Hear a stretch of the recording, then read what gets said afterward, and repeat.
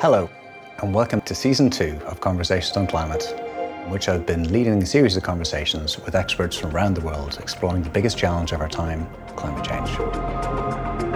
Around 80% of people who listen to this podcast haven't hit the follow button.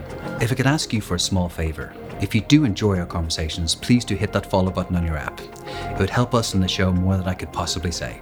Thank you, and enjoy the conversation.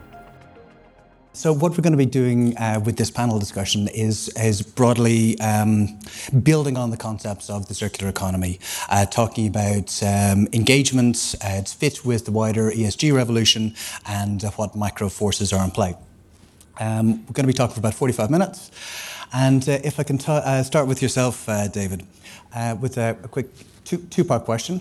As someone who is an editor and in the media, you've been watching this space for an awful long time. And it's fair to say that the circular economy isn't a brand new concept. Like we had a big splash in 2010 with the Ellen MacArthur Foundation, but it hasn't always kept its place in the sun. Could you please explain how it has evolved in the mindset of the media and then also in the general public? Sure, and I think the general public reflects the media reflects what the general public thinks. It's circular economy has been around for a long time. As you say, it's not a sexy term. It doesn't fire the imagination like carbon capture or electric vehicles, and therefore advances in infrastructure and public and private investment continue to face challenges. They do in the other sectors as well, but historically, in the terms of the media, transportation and energy to some extent really dominate the conversation, whereas the circular economy in terms of industries like fashion or food or plastics tend to fall by the wayside, which is a shame because, as Richard's presentation pointed out, it's even more important and has a major role in helping us achieve the Paris Accord goals. A lot of it is that at the consumer level, people struggle to get involved with recycling or to get excited about it or see what it means, right? And then that creates issues of collection and cost of collection, and then that rises all the way up to the development of plastic feedstocks and the market for feedstocks. And so you've got a very uneven market there, depending on which country you're talking about. And to Richard's point, to get a real European infrastructure, that which doesn't exist at the moment, you really need a couple of things. You need prices to improve for recycling, for the market, and you need more public and private investment. It has to be drilled into people's head what we're actually talking about, and that is not getting to the point where we're not wasting everything that we're doing. And we'll never get exactly to that point, but there's so much that can be recycled, and particularly when we talk about plastics and stuff, a lot of the conversation at the global political level is around punishment, right? Restrictions, limits, sacrifices, and that people down, that turns people off. It needs to be kind of like what we're seeing in the U.S. with renewable energy, incentivized. We need an IRA, so to speak, of the plastic industry. Some incentivize countries to improve their collection, incentivize countries to use AI to improve how they're doing things and sorting things and improve costs on that, and incentivize the creation between giant companies, and Tetra Pak and countries and governments to work together so that you don't have these pockets of really cool innovation that can't work on a global scale. So essentially, the circular economy is a dream we're still trying to get to, at least from the media point of view, and we're making progress. But like everything else, it's one step forward, two steps back. Yeah. No, and you raised some very good points there about the public perception may be slightly cynical about it, and there are various movements towards recycling. But is there a There's clearly been a lot of progress over recent years, and like as an industry veteran, maybe you could tell us what you think the most important kind of technological advancements of recent years in the recycling was, and if there is a piece of the puzzle that's missing that might help to redress that psychological balance that we have on, are we wasting our time recycling? Yeah, I mean, I think there's a huge amount of innovation that's taken place, but if I can sort of break it into two separate areas.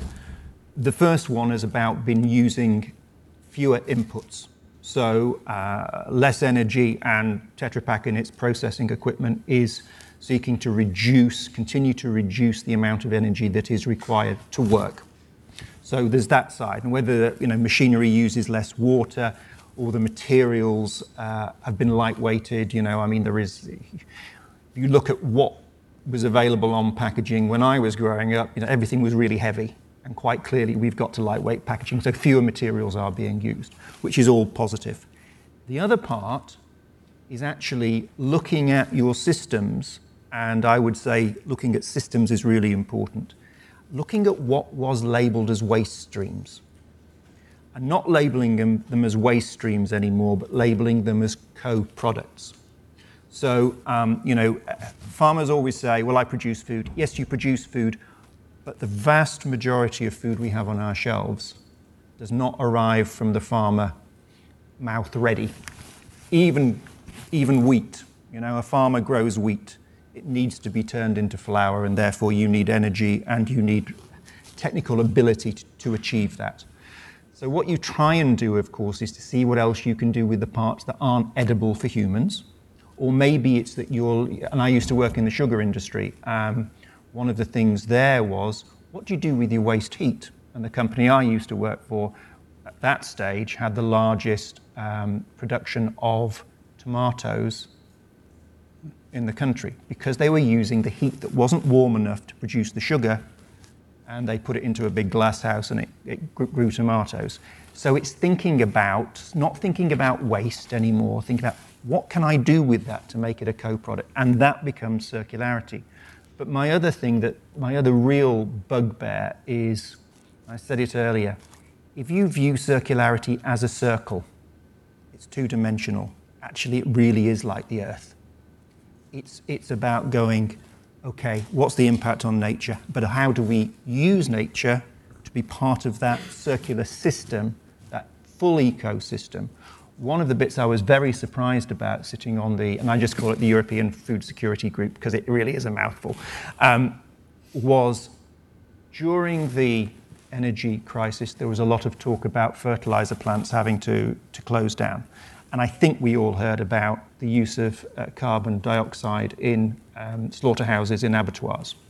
The thing that I didn't know was fertilizer production, because it produces urea, also enables the use of AdBlue to be produced. And for those of you that know anything about diesel engines, AdBlue is required for a real environmental benefit.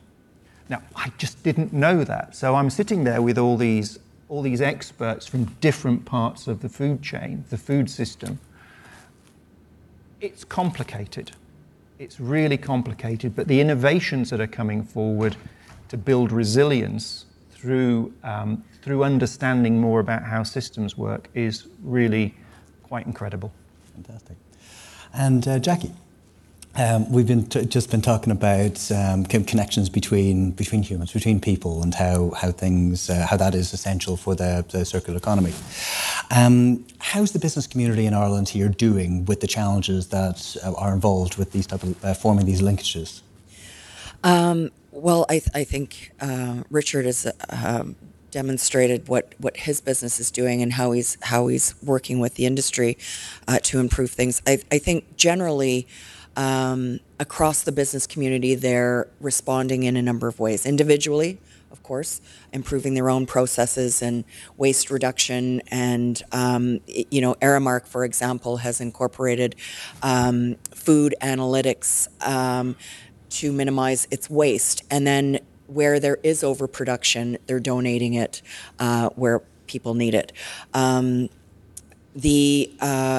They're also working together collectively. So we, as you heard from Danny's introduction, Ibec is representing the entire business community, but we also own and operate 39 trade and sector associations.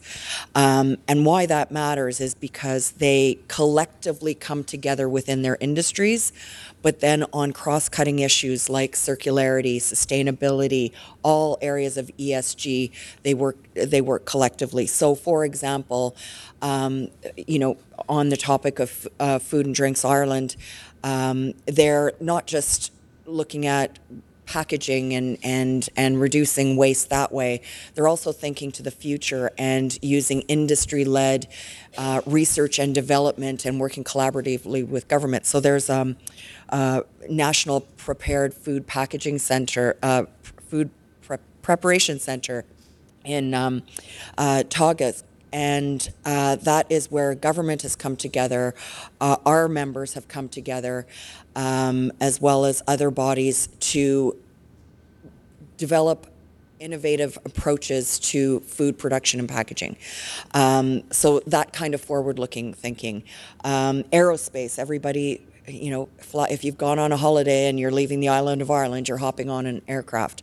And so the aerospace industry is also adopting circular principles in what they're doing, everything from manufacturing aircraft right through to maintenance. And one of the areas that we're very focused on here in Ireland is sustainable aircraft fuels. And that's, of course, using bioproducts to make this fuel and to make it cost effective for consumers. So they're responding collectively and putting initiatives together around that. They're also working collectively with government and collaborating with government, whether it's through submissions, participating on some of those bodies that the Taoiseach and Danny referred to earlier. And then the other critical area that business is responding and working with universities and training bodies is around the whole development of skills, green skills. But we spoke earlier about AI and how we're integrating data and analytics. So how are we developing the skills for the future of business that they are better able to respond to what's needed? Great, perfect, thank you. And Jane, Jackie's kindly introduced the concept of ESG and ESG integration with the circular economy. Could we kind of hang on the E for a little over yourself? The idea of replacing products with natural alternatives has been ubiquitous. It seems like every second product you pick up is made of bamboo at the moment. It's gone a little mad. But you talk about the concept of biocircularity. Could you tell us a little bit about that and kind of bring it into the circular economy conversation? So the bioeconomy is an economy that's based on biological resources as opposed to fossil fuels. So your bamboo toothbrush comes from a biological renewable resource, so is a product of the bioeconomy. But also the bioeconomy can be fueled by biofuels, can incorporate the use of waste streams, as was mentioned earlier. And the idea is that we're then not a carbon or fossil fuel-based economy, but a biologically based economy, which sounds really good because biological resources can regenerate. But we need to make sure that those resources aren't being harvested more quickly than they can regenerate, and that in producing those resources, we're not causing damage, and that we're not just replacing a linear fossil-based economy with a linear bio-based economy. So a circular bioeconomy and biocircularity is about an economy that's using biological materials, but keeping those materials in use for much longer, but also that the production of those materials isn't environmentally damaging and any eventual waste streams aren't environmentally damaging. I'm super conscious that one of my PhD students is in the room who worked on bioeconomy and biocircularity, so I hope I'm getting this right. But really, the whole concept is inspired by nature. Nature is the ultimate circular economy, and so that idea that we need to keep things in the process and not lose anything out as waste is essential. Okay, and moving now on to the S, Richard. You've had a long history, not necessarily Tetra Pak, but previously of stakeholder engagement. And wonder, how has stakeholder engagement, the concept of stakeholder engagement, been affected by circularity and the idea of all these linkages? Hugely, in fact. I mean, just go back to the linear economy. So I guess when I first started out in my career in private industry, you would have really two big groups of stakeholders that you would communicate with, and it was based on linearity. As soon as you go circular, you suddenly find out that there are a lot more people you need to be talking to. Now that brings huge amounts of complexity into those discussions because, most stakeholder groups have slightly different views on what they want to achieve. So you're having these conversations and you've got to take those back into a business and say, okay, what does this mean for our business, and does this make business sense? Because if things don't make business sense in today's world, and we're here in the business school, it's extraordinarily difficult to deliver those. Now, the one area I think that is still outstanding, certainly in the packaging world, and by the way, I hate talking about packaging waste, because I think that gives absolutely the wrong impression. Nobody buys packaging to put on their mantelpiece at home, to look at it and go, oh, isn't that pretty? Now, I come from a company that doesn't make shoe boxes, we make food packaging. So the reason people use our packaging is for food, because it's safe, because it provides that extra long shelf life, etc., etc. But what we want to recycle, what I want to recycle is the material, which is why I always say post-consumer packaging. How do we get that material back into the chain? And one of the challenges is us, is consumers. That is one of the challenges on making sure that that material can be collected correctly. It can then be sorted correctly, and obviously I spoke earlier about the robotic arm at Ballymount, and we're looking at putting other robotic arms in different countries, because that speeds up the sorting. It means you don't have an individual going, which is difficult. You speed that up, and then you can send it to the right recovery facility, and the material can be reused. Now, Tetra Pak, fibre-based product. Well, the fibre system has a really good track record of recycling. It's way above 80% in Europe, and that system actually works quite well. But it's how we engage with consumers, and I'm not saying this is easy. If I had the answer, it would be fantastic, and it's probably generational. I'm sure I'm looking around the audience thinking I'm probably on the upper end of the age cohort in this room now. And I guess you guys looking out there are really good recyclers, probably better than most people my age. That's why I say it's generational, but we still have more to do.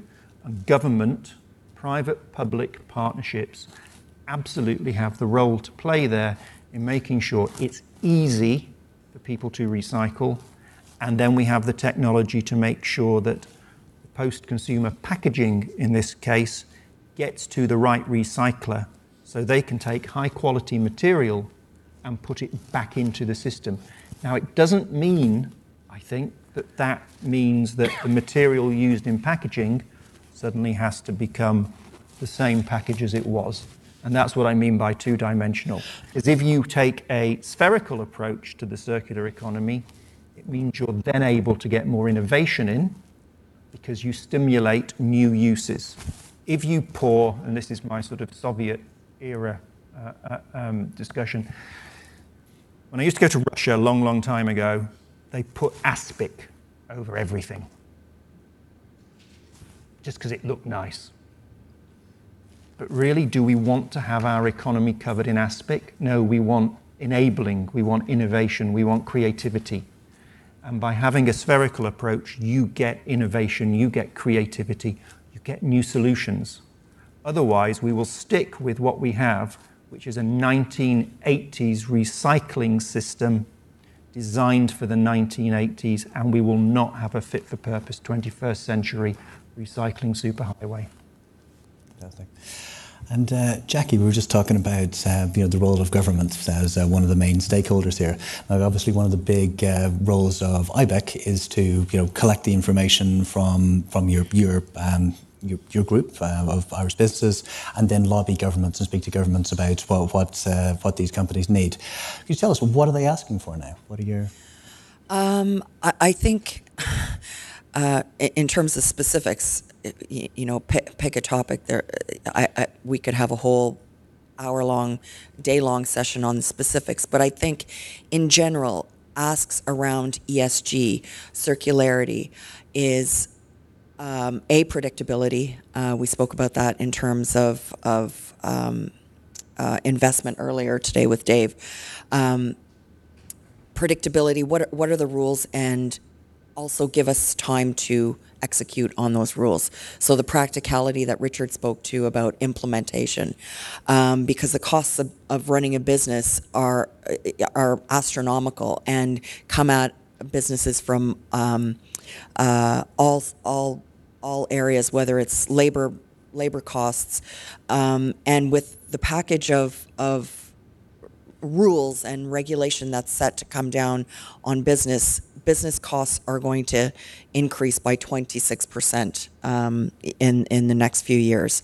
So that's significant. And you might think, oh, poor business, but it's business that will be driving the change that's going to be happening in a significant way. We as consumers, absolutely, we have a role to play, but businesses are investing in innovation, manufacturing processes, all of those areas, developing the skills. So I think there's the practical implementation of some of these policies and regulations, and then making sure that they're engaging us throughout the process as well, because we have to implement, and so it makes sense to have us at the table. And then it's the carrot and the stick. So you've got the rules, but then you've also got incentives. How are you creating the right environment for especially even some of the smaller businesses to thrive and survive while they're trying to live up to their sustainability goals and the rules that and standards that the governments are putting in place. The Irish government has put in place in 2022 the Circular Economy and Miscellaneous Products Act, which provided a number of clear rules on recycling and especially moving what we are doing at the consumer level, at the commercial level, but they're also ring fencing a circular fund that will support and invest in circular projects, incentivized incentives for using recycled materials as replacements instead of new. So I think all of those areas of consultation and collaboration with business, predictability and practicality and implementation, and providing the right incentives and investments to allow business to be an enabler of advancing our goals around not only circularity but also ESG in general. Good. Circular economy and miscellaneous products. I'm sure Stephen, wherever he is, would have something to say about the branding of that. Terrible, shocking name. But David, now we're talking about kind of market pricing and market mechanisms here. We understand carbon because it's easy to count, and markets are starting to price carbon into companies' valuations, and companies themselves are starting to put in prices of carbon on their own balance sheet. Now, that's easy because we can count it and we can understand that.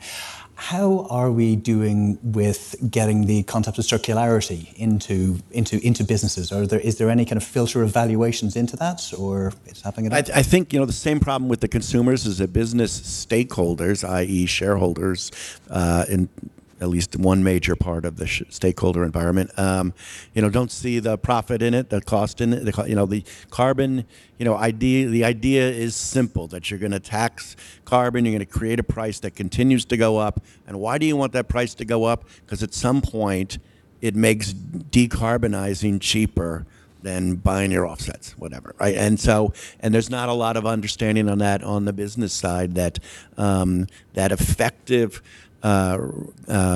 waste collection and recycling and improvements that we can see with AI can not only improve the economy and develop new products, help develop new products in a circular format, but create efficiencies that lead to better profits and stuff. So businesses need to understand that, and frankly, governments need to understand that a little bit more too. They don't.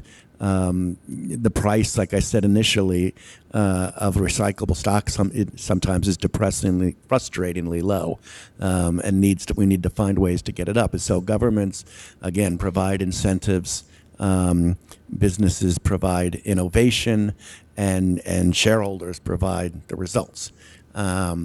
I love the concept, Jane, of nature being the ultimate circular economy. And when I was talking earlier about kind of how do we deal with the branding issue of waste management and recycling, it just something that ties into nature seems like a natural fit, especially when you're talking about the fashion industry and the food industry and stuff. And I know you could talk on and on about how the success of organic, just the label. But it's something like that's going to help. So for business, a combination of finding that there's money to be made in it, that it can be effective and help the economy and satisfy the shareholders who want you to improve your ESG scores. With some branding improvement that draws the consumers, that could really be effective. Cool. And to keep it on the same theme of the value of nature to business, something that's very, very hard to be trying to quantify, and something that's very hard that I know a lot of yourself and other academics are trying to tie up the value of nature to business. How's that going? I guess we can talk about the value of nature in different ways. What we've traditionally done is valued the outputs from nature that benefit us, and so we value ecosystem services, what we get from nature. But by doing that, we forget about the underlying nature. So what we need to do is make sure that we value the underlying natural assets, our natural capital stocks from which flow these benefits, these ecosystem services.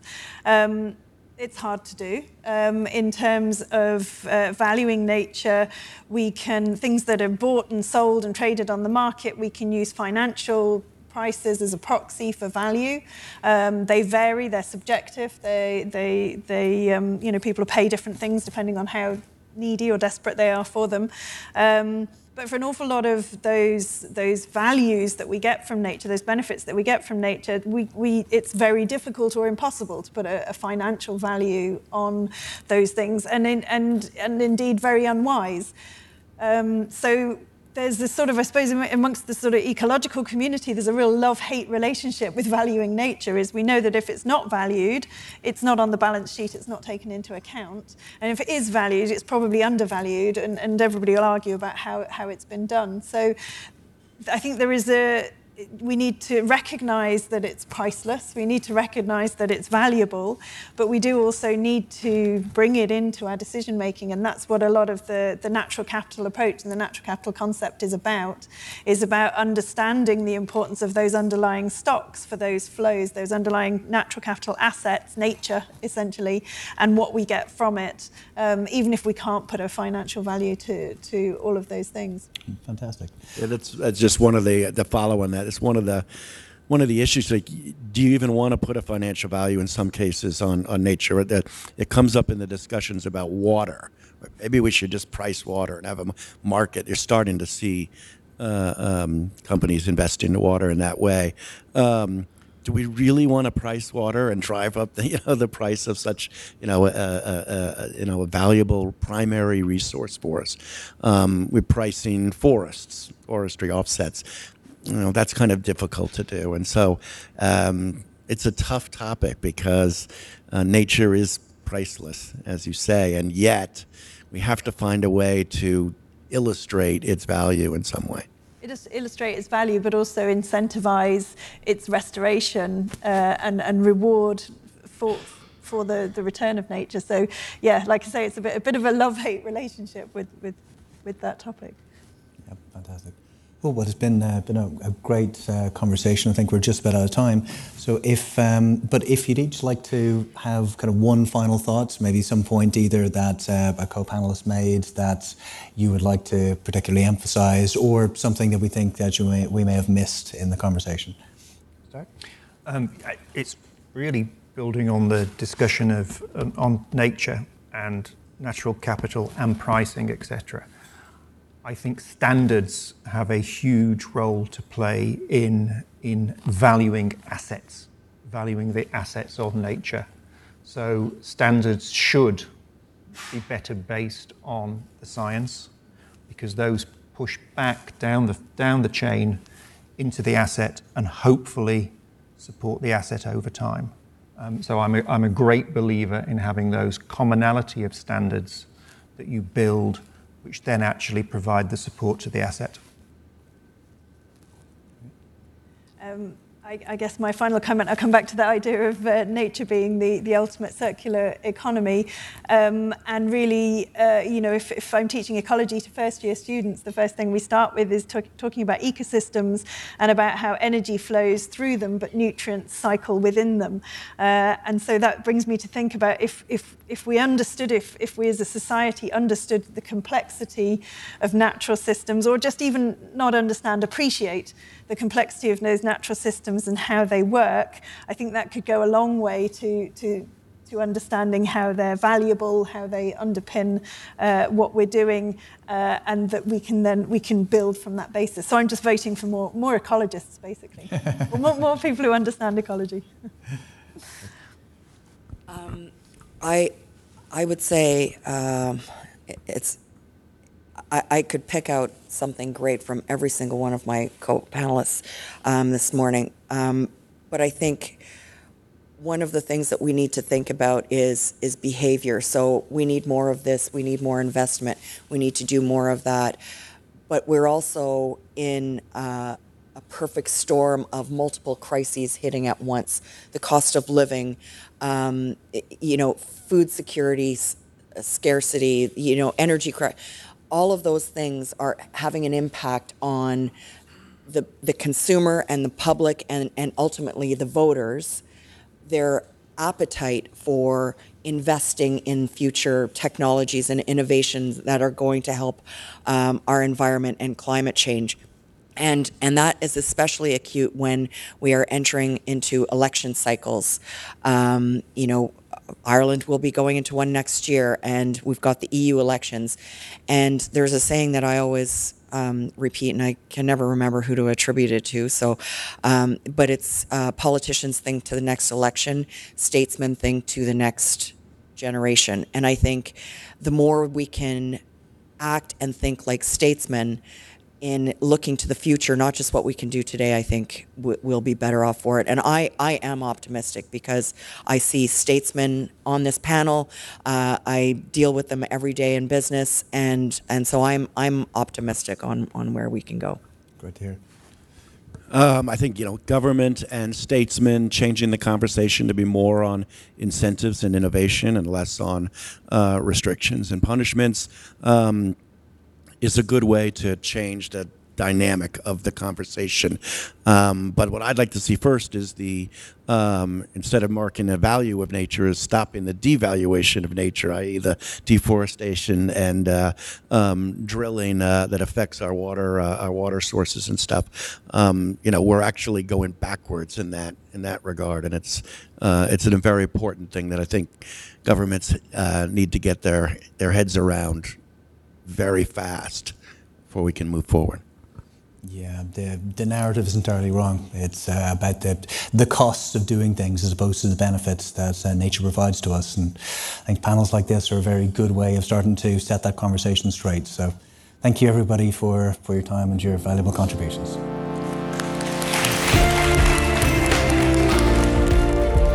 Thank you very much for joining us on that conversation. We hope that you enjoyed it. We hope that you learned something.